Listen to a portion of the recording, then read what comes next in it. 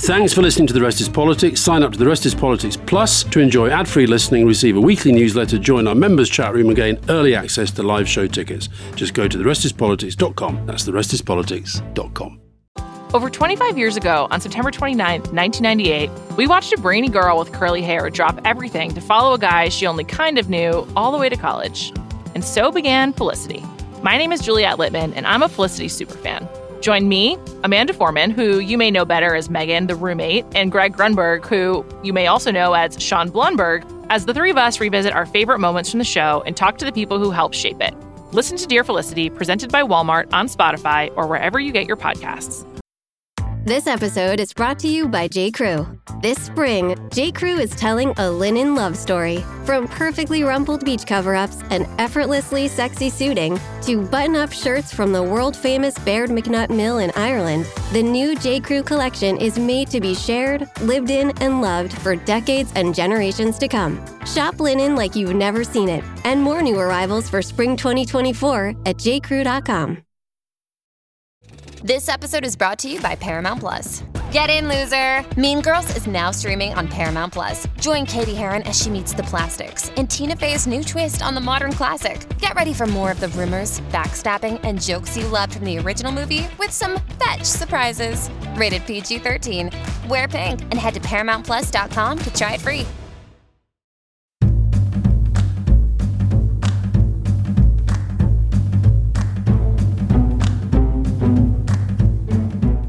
Welcome to The Rest is Politics Question Time with me, Alistair Campbell. And with me, Rory Stewart. Rory, shall we kick off with Morocco?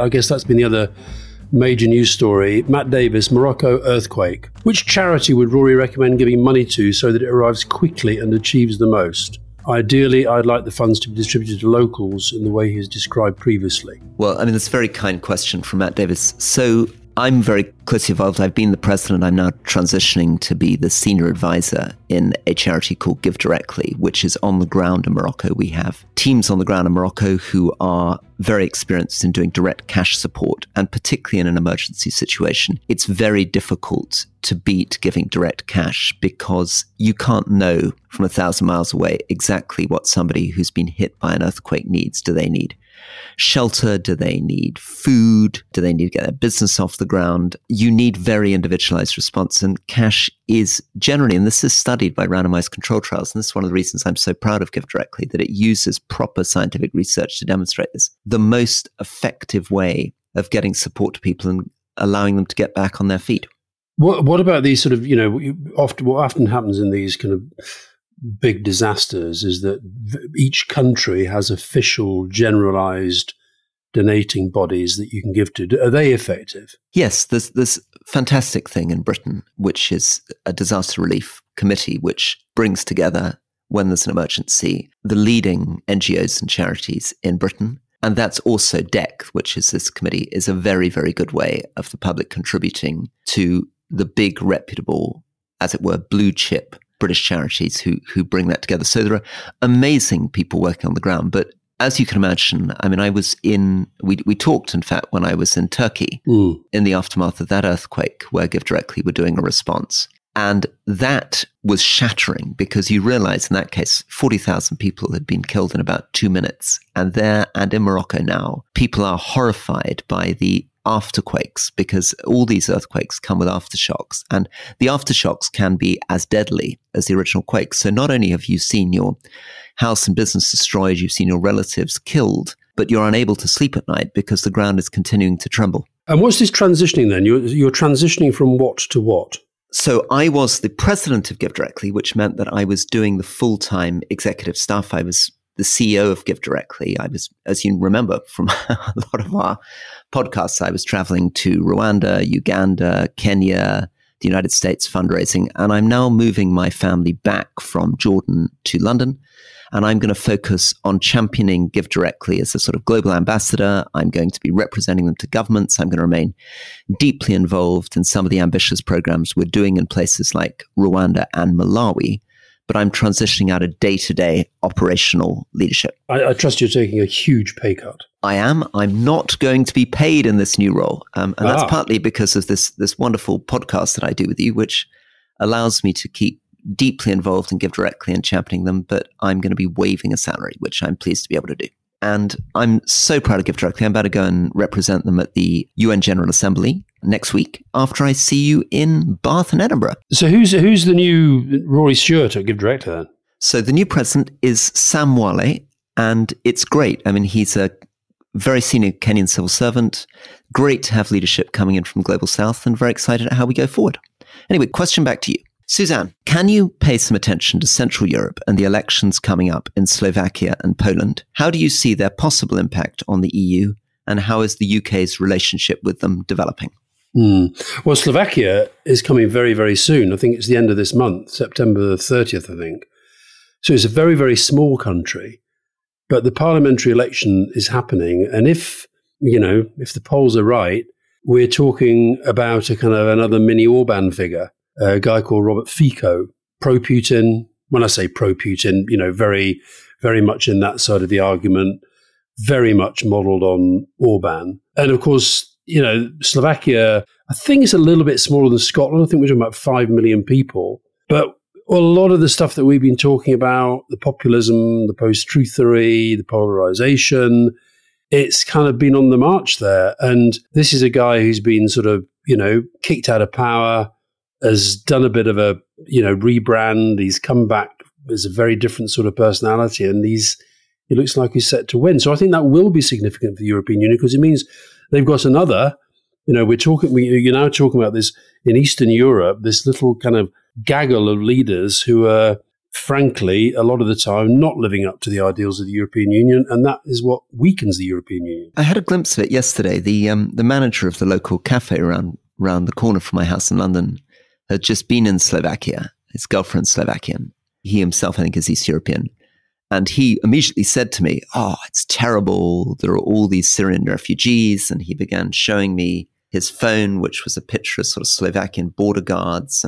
And it was really interesting because there's a sort of dissonance there. On the one hand, I was a bit suspicious of this image he was showing me. It didn't seem to me as though there were that many refugees actually in the photograph at all. Looked like the camera was being used to exaggerate the number. But of course, he also said, on the one hand, he's sort of sympathetic towards what this Slovakian populist is saying. On the other hand, he then said, "Oh, it's a bit like Brexit." And of course, I talked to him about Brexit 4 or 5 years ago, where he was horrified by the way in which the populist right in Britain were trying to whip up anti-immigrant sentiment. So you can see that kind of divided consciousness there. There's a history to this guy as well. So he's been Prime Minister before. I think he's been Prime Minister twice. He was there in the 2006. He was there again 2012. And something happened there that kind of, I don't know, you'd have thought would have been the end of him, but it appears not to have been, is that there was a journalist who was exposing all sorts of corruption going inside the government, links to the mafia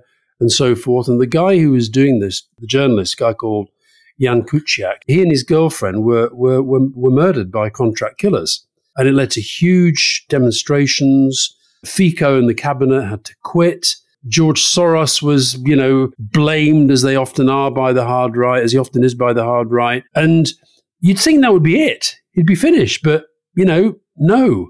You had the change, and now looks like we're changing back. And, he absolutely parrots the Putin line about Ukraine, says these people are fascists.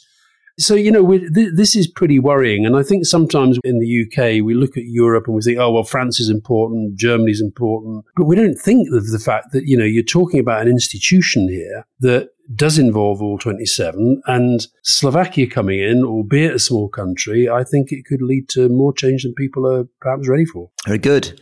So, legacy bill. Oran lottery. A loaded question, I'll admit. But I would love to hear it answered. Rory's quick to condemn the actions of the IRA and Republican groups at any given opportunity when Northern Ireland is mentioned. What's his take on the legacy bill passed by his party this week, given that British armed forces murdered 188 civilians during the course of the Troubles? However unlikely it was before, the families of those victims never stand a chance of getting justice now. And this is something that's been really championed by your friend Johnny Mercer, isn't it? This has been one of his main campaigns.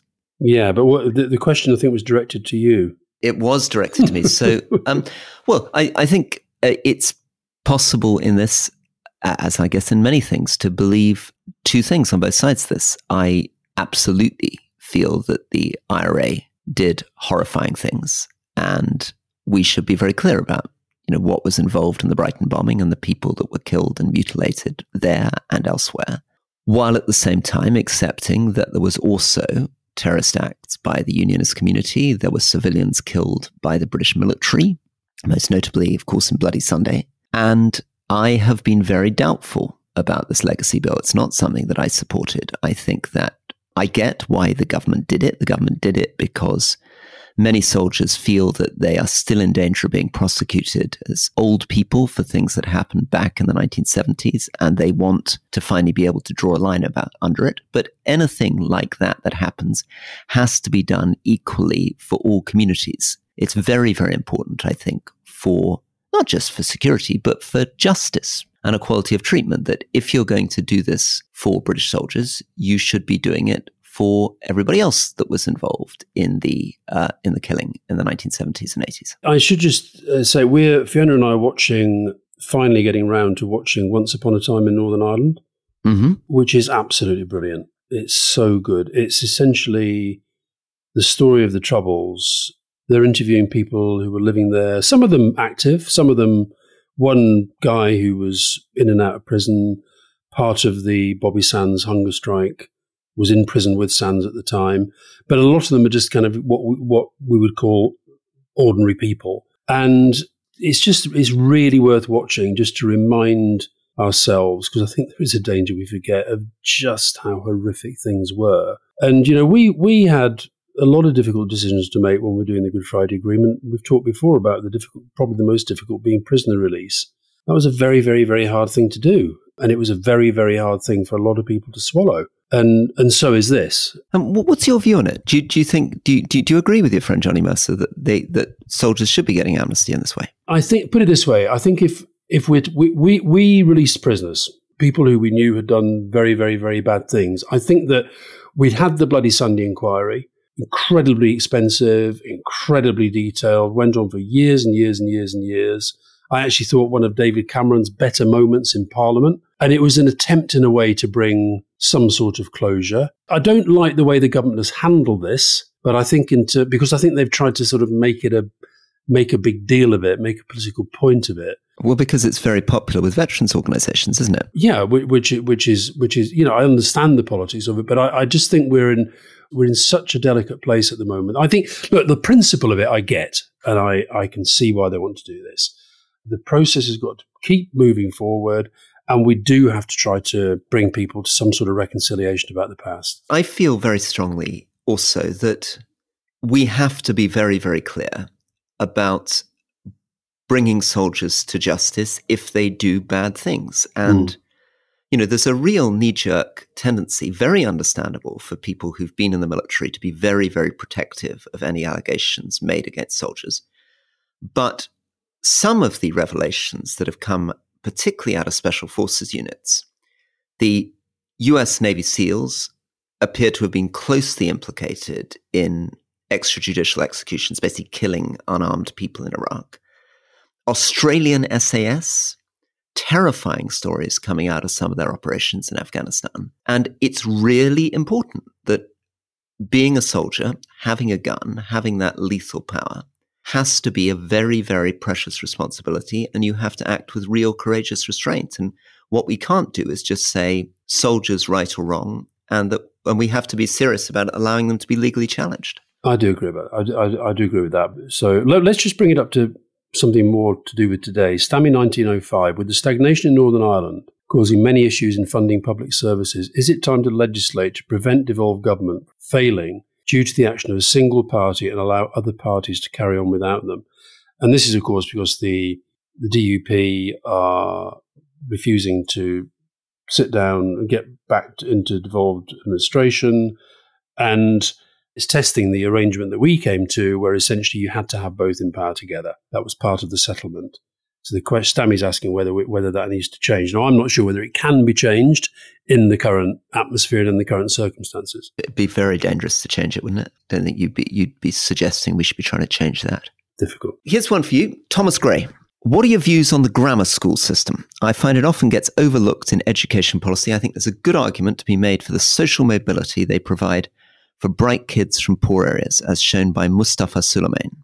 Should more grammar schools be created? No. And this is despite the fact that you and Gary Lineker went to the same grammar school and benefited greatly from it. As discovered. Well, that was because there were lots of grammar schools around. As we argued at the time, I went through my entire school years thinking it was a comprehensive because that's what it became. Anyway, I'm just utterly opposed to selection in schools. I think that I don't like the existing grammar schools. I wish that we'd done more about them. I just think until we have an education system in which all of us feel a shared sense of ownership. I keep talking about Finland and Canada, where there is next to no private education, there is next to no selection, and kids in the main get a very, very good education, and that's what I want. And we can all point to examples. Yes, Mustafa Suleyman said, and fair play, he went to a grammar school, turned out to be a very good grammar school. Fine, he did very well. I think he'd have done very well in a comprehensive school, provided we had proper comprehensive system in which all the schools are good. So to put in a plug for my father, who's no longer with us, one of the things that he felt, so when he was in the civil service, senior civil servant in the 1970s, he went around and looked at the permanent secretary, so the senior person in every government department. And in those days, early 70s, almost all of them had been to grammar school. And one of the things that he noticed as you went into the 80s and 90s is you began to see an increasing number of people from private schools taking over as the grammar schools were closed and the comprehensive system began to sweep across the country. So he felt that, unfortunately, one of the consequences of that was that you were not getting people from state education at the senior levels, and that was partly because the grammar schools have been removed. But you don't agree with that? Well, I can't disagree if that's his historical analysis of what actually happened. But I just think that our obsession with, a very small percentage of people who think that their children can't possibly mix with other children in a system used by all, and this idea of putting kids into brackets of succeeding and failing aged 10 or 11, I just think is an absurdity, and I just wish we didn't do it anywhere. Very good. So, Alistair, thank you for that. Many more questions to come. Let's just take a quick break. Over 25 years ago, on September 29th, 1998, we watched a brainy girl with curly hair drop everything to follow a guy she only kind of knew all the way to college. And so began Felicity. My name is Juliette Littman, and I'm a Felicity superfan. Join me, Amanda Foreman, who you may know better as Megan, the roommate, and Greg Grunberg, who you may also know as Sean Blumberg, as the three of us revisit our favorite moments from the show and talk to the people who helped shape it. Listen to Dear Felicity, presented by Walmart on Spotify or wherever you get your podcasts. Oh, such a clutch pickup, Dave. I was worried we'd bring back the same team. I meant those blackout motorized shades. Blinds.com made it crazy affordable to replace our old blinds. Hard to install? No, it's easy. I installed these and then got some for my mom, too. She talked to a design consultant for free and scheduled a professional measure and install. Hall of Fame son. They're the #1 online retailer of custom window coverings in the world. Blinds.com is the GOAT. The GOAT! Go to Blinds.com for 40% off site-wide. Blinds.com. Rules and restrictions may apply. Why is it that with sparkling water, I'm always playing guessing games with what flavor I'm drinking? Is it citrus? Is it aluminum can flavored? Not sure. Sparkling ice, though, they really mean flavor. Like in-your-face flavor. Orange mango, black raspberry. Don't even get me started on the strawberry lemonade. Kiwi Strawberry slid right into my taste buds DMs last night and let them know who's boss. No subtleties there, and no sugar either. But it does have vitamins and antioxidants. Find sparkling ice at a major grocery store or club retailer near you. Sparkling ice. Anything but subtle.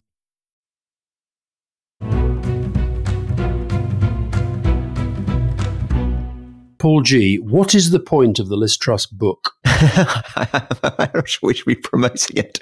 I'm not currently intending to read it. What's it called? 10 Years to Save the World. It's a bit comical, isn't it? Because it gives a lot of opportunities for 40 days to destroy the pound.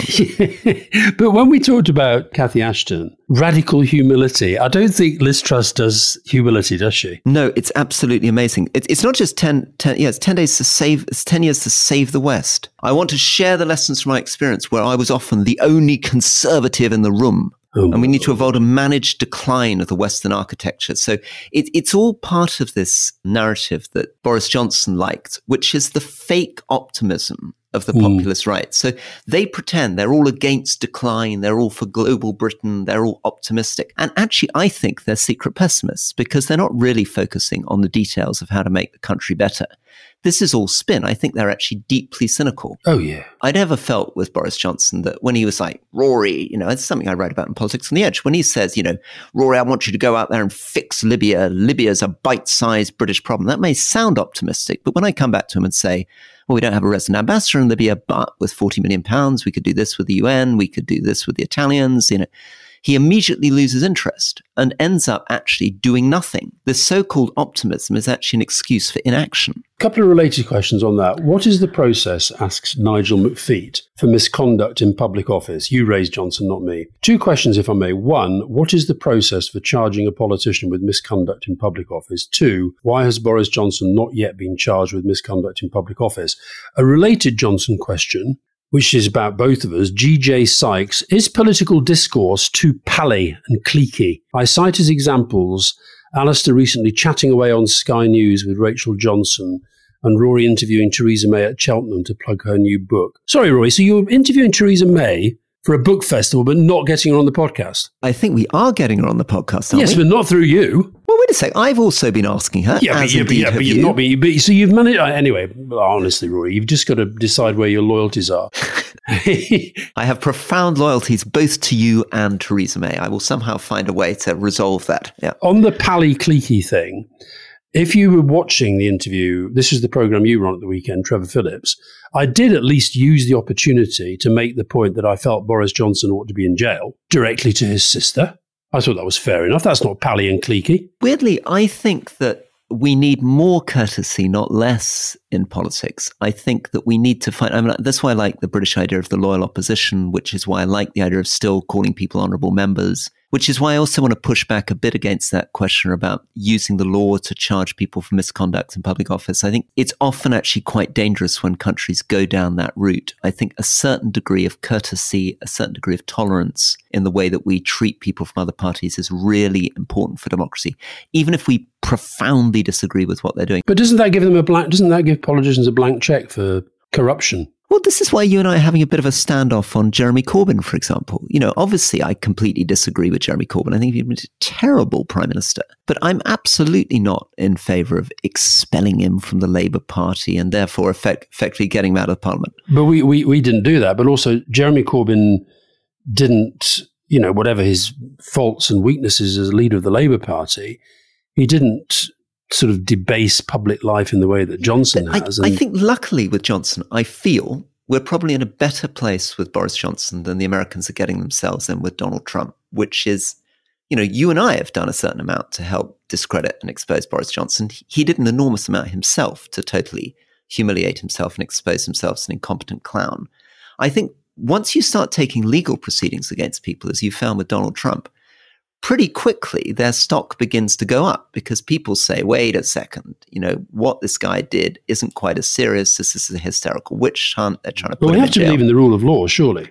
100% believe in the rule of law, but I think we need to be very cautious. And this is a point that I'm making also about the prison population, about what offences you actually try to prosecute and who you try to put in jail. And I think putting politicians in jail, absolutely right, if it's Conservative Labour politicians who are fiddling their expense of doing all that. And there are proper legal procedures for doing that. There are parliamentary commissioners, there is the police, there are investigations. But goodness sake, let's rely on that and not find ourselves getting ourselves into a world in which Boris Johnson somehow becomes a legal martyr, which would be a catastrophe for all of us. I do find GJ Sykes, I do find the political discourse in the Westminster village far too pally, far too cliquey, far too many sort of journalists who spend weekends away with politicians, go on holiday. And I used to do it myself when I was a journalist, but I think it's very, very, very cliquey. But also, I think it's difficult with family. So Rachel Johnson, it's not her fault that she's the sister of Boris Johnson, but I think if she goes out and defends Boris Johnson in the way that she sometimes does, then, I'm going to take that on. The cliquiness is a big problem. A lot of people, obviously sounds like I'm plugging my book again. For God's sake, Rory, you're getting bad as I am. I get as bad as you. But I had a sort of ferocious week of interviews doing, 5-6 hours a day. Yeah, on this. I've noticed. And a lot of the accusations leveled against me are that I'm portraying too negative a picture of Parliament. Yeah. That's not what I'm hearing from the MPs. The MPs from all parties are reaching out and saying that they recognize exactly what I'm describing. The reason why it looks as though it's too negative is that this cliquey relationship between particularly what's called the lobby, which are the journalists who are inside Parliament, and the MPs, means that the lobby are always softballing it. They're always not really going hard after the accountability, not really asking what is Liz Truss's record in office. You know, my first three bosses were Liz Truss, Priti Patel, Boris Johnson. I've tried to describe in the book what it's actually like to work for those people, the lack of seriousness there. But none of the lobby journalists were really pointing this out at the time because they were more interested in the question of who's up, who's down, and that facilitated people like David Cameron promoting these people, putting them in senior positions. He did it with Liz Truss and Priti Patel. Boris Johnson was obviously later with Theresa May. But in every case, these are people who've been built up by a media that hasn't held them accountable. When my book recently came out, you were asking me whether And just to remind everybody, it's called But What Can I Do? But you sort of asked me whether I cared much about what people said about it and the reviews and so forth. Your reviews have been pretty good, but somebody's just, literally while you were speaking, somebody sent me a headline on a piece that's been written by Ian Martin. And can I read you the headline? Oh, yeah, go on then. The headline is "The Crackpot Worshippers of Romantic Rory Stewart." Yeah, exactly. It's absolutely lovely, that stuff, isn't it? Absolutely lovely. I mean, it's a weird experience because I know Ian Martin, and I think, you know, we sort of worked together on the Scottish referendum campaign. The Telegraph's obviously having a bit of a go at me, as you'd expect, but I'd said, you know, I felt very ashamed of myself often in politics, and I felt that I was a bit creepy and I was trying to butter up David Cameron to get a job. So, of course, the Telegraph has taken my own comments and led as an exclusive headline, "Rory Stewart is an insinuating hypocritical creep," as though they've sort of broken the story themselves rather than quoting what I said about myself. Okay, here's a question for you, which I think is an interesting one, and I'd like to get you on. Martin Darlington, can you offer your suggestions for a form of PR, proportional representation, that could work for the UK? How to bring it in at a parliamentary level, yet respecting local wishes for a particular MP party? Thank you. This is only my fourth or fifth request for this topic, so I don't expect it'll get an. Should I have a first stab just to give you a minute to get your heads together?